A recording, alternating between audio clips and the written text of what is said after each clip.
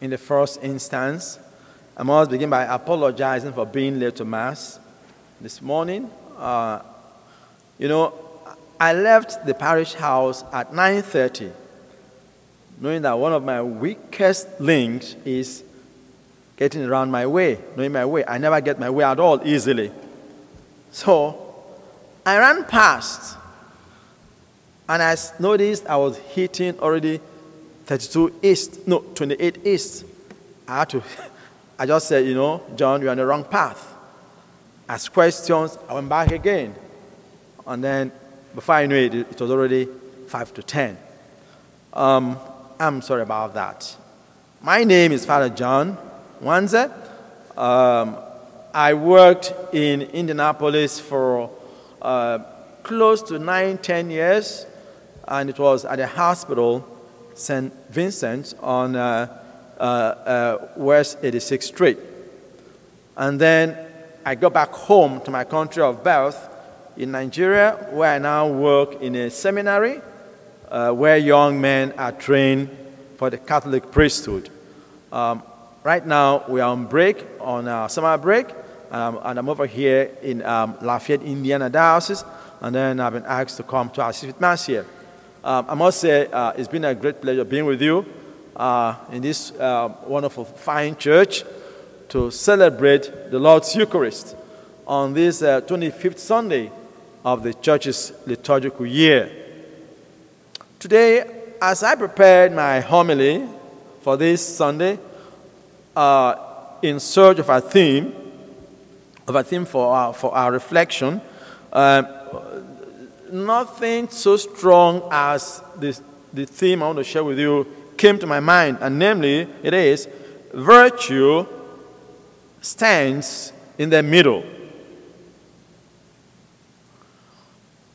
And upon further reflection, I stumbled on a philosophical, call it maxim or axiology or idea, which I want to share with you, and they're going to serve as the foundation for our reflection this morning.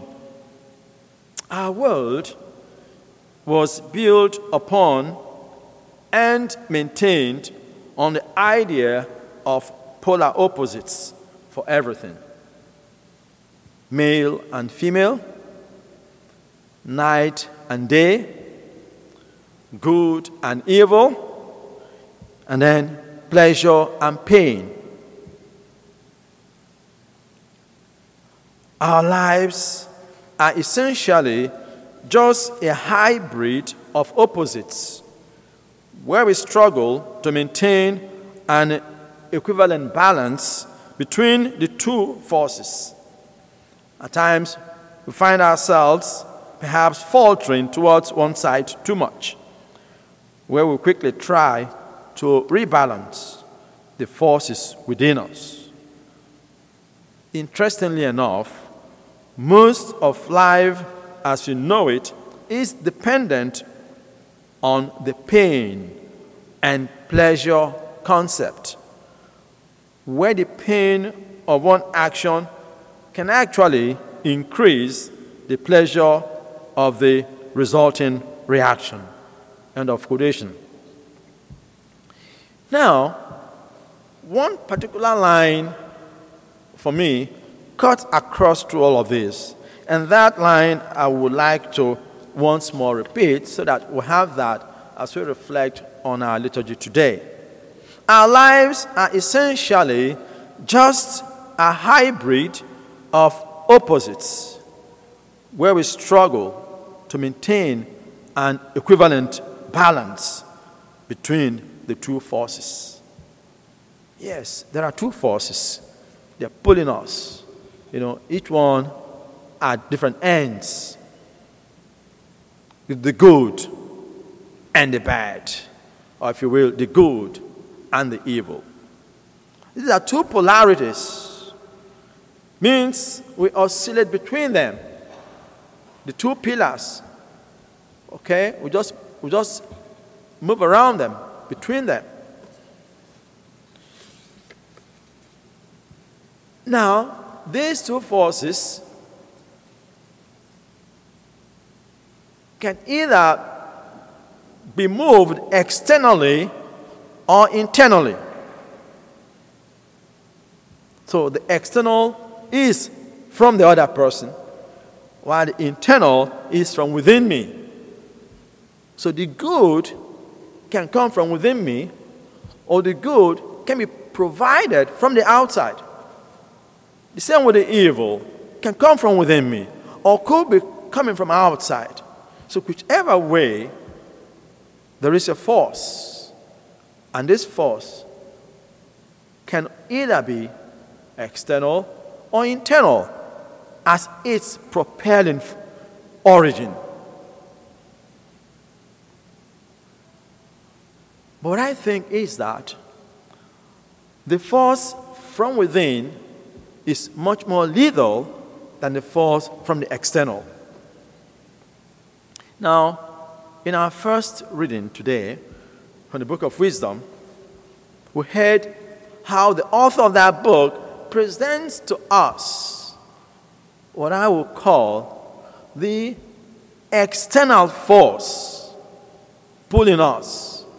And this time, not from the background of the good, but unfortunately, from the evil. We heard the reading. The evil ones, they are so afraid when they encounter the good. And in a bid to retain their evil deeds, they go attacking the good. Why? They want the good to be converted to their own way. So they pull the good from the outside. Most cases, if the good is not strong enough and has no good balance, they could fall away and go along with the evil people. And then they lose out. But if the good is so strong and has a strong foundation and a strong root, then such a force from the outside by the evil will not take away the good. Remains firm and remains strong. And then at the end, they'll say, the life of the good is a reproach to us. Because the good lives an exemplary life, and by so doing, points out to us our evil ways. That is the force from the outside with an evil foundation. You know what? Evil can hardly stand the good. Evil cannot stand in the face of goodness. It just cannot. Now, I just talked about the good one being so strong and being able to overcome the external forces that is coming from the evil one. But there could be a good one who is not so strong, might be very weak. What happens then in that situation? In that case, the good might be having a sense and a feeling of abandonment. I think the people have abandoned me. I stand alone in this battle. And what next? He might just go on and on to think, oh, God too has abandoned me. I am totally alone in this battle. Where is God in this? I cannot find God. I'm sure that you may have had the experience of someone coming to you and telling you, XYZ, I do all of these things, and this is what I get in return. Where is God in all of these things? I am tired. I will quit. Don't quit. Because the Lord has made a promise. Even Jesus, as he hung upon the cross at some point in time, what did he say? He cried out, my God, why have you abandoned me. That's that feeling. Why? Because the evil ones hung him on the cross. He was unjustly condemned and hung on the cross. Felt rejected by everybody, even to the point of being denied by his own apostle, one of them. So he felt, humanly speaking, as though he had been abandoned and rejected. Yes, feeling of abandonment. The feeling that everyone is against me, is against us. But here, I'm going to just say also, for persons who are paranoid, those are separate things completely. But this has to do with what I call a true feeling of a sense of abandonment by an individual. It is to such a one that our psalm speaks to. Psalm 54. The Lord gives us hope here through the psalmist. Yes. The Lord will fill the void I feel. Because it is a sense of void. We feel that sense of void.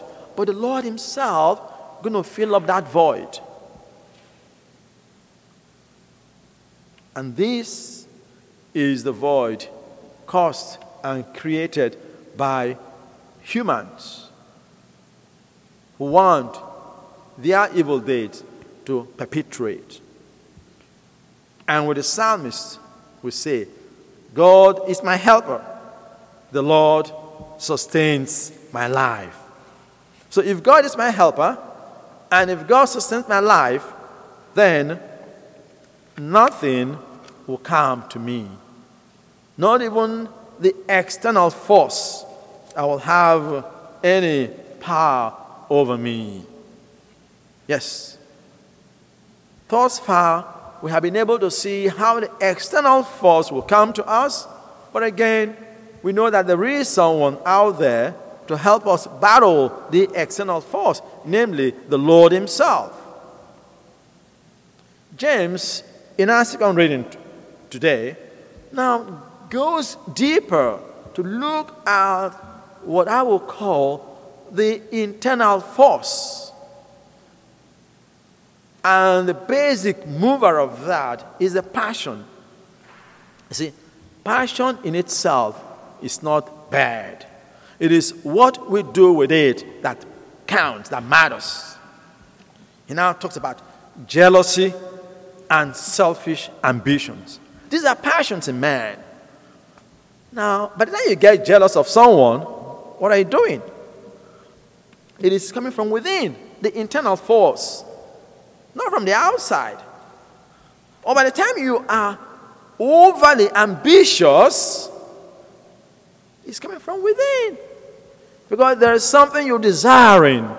And whatever you desire comes from within. Even though enticed externally, but the end result of the longing for it has to be made from within, because you have made a decision then. That's what James tells us today. And that force is more lethal than the external force. So what shall we do? Again, back to our polarities, the two polars, the good and the bad. What shall we do? The ancients, they understood and they knew the severity of this. And for that reason, they worked out a possible solution. And you know what it is? Aristotle, in his philosophical thinking, picked up by Thomas Aquinas, Christianized it, sends the food to us, final package to us, by saying to us that virtue stands in the middle. Moderation. And through that, we shall be able to control the two forces, internal force and external force. The external force, always God leading us by the way, as we heard from Psalmist in Psalm 54. So today, my dear friends, my prayer is that we come to understand and appreciate our humanness, but also the fact that we have been offered the ingredients to live a life that would have much more of a tendency towards God. May our Lord Jesus Christ, who understood our nature and our weakness and provided for us to take care of those things, may He continue to assist us as we labor and journey together as people of one family. Our goal today is to strive to live the middle way.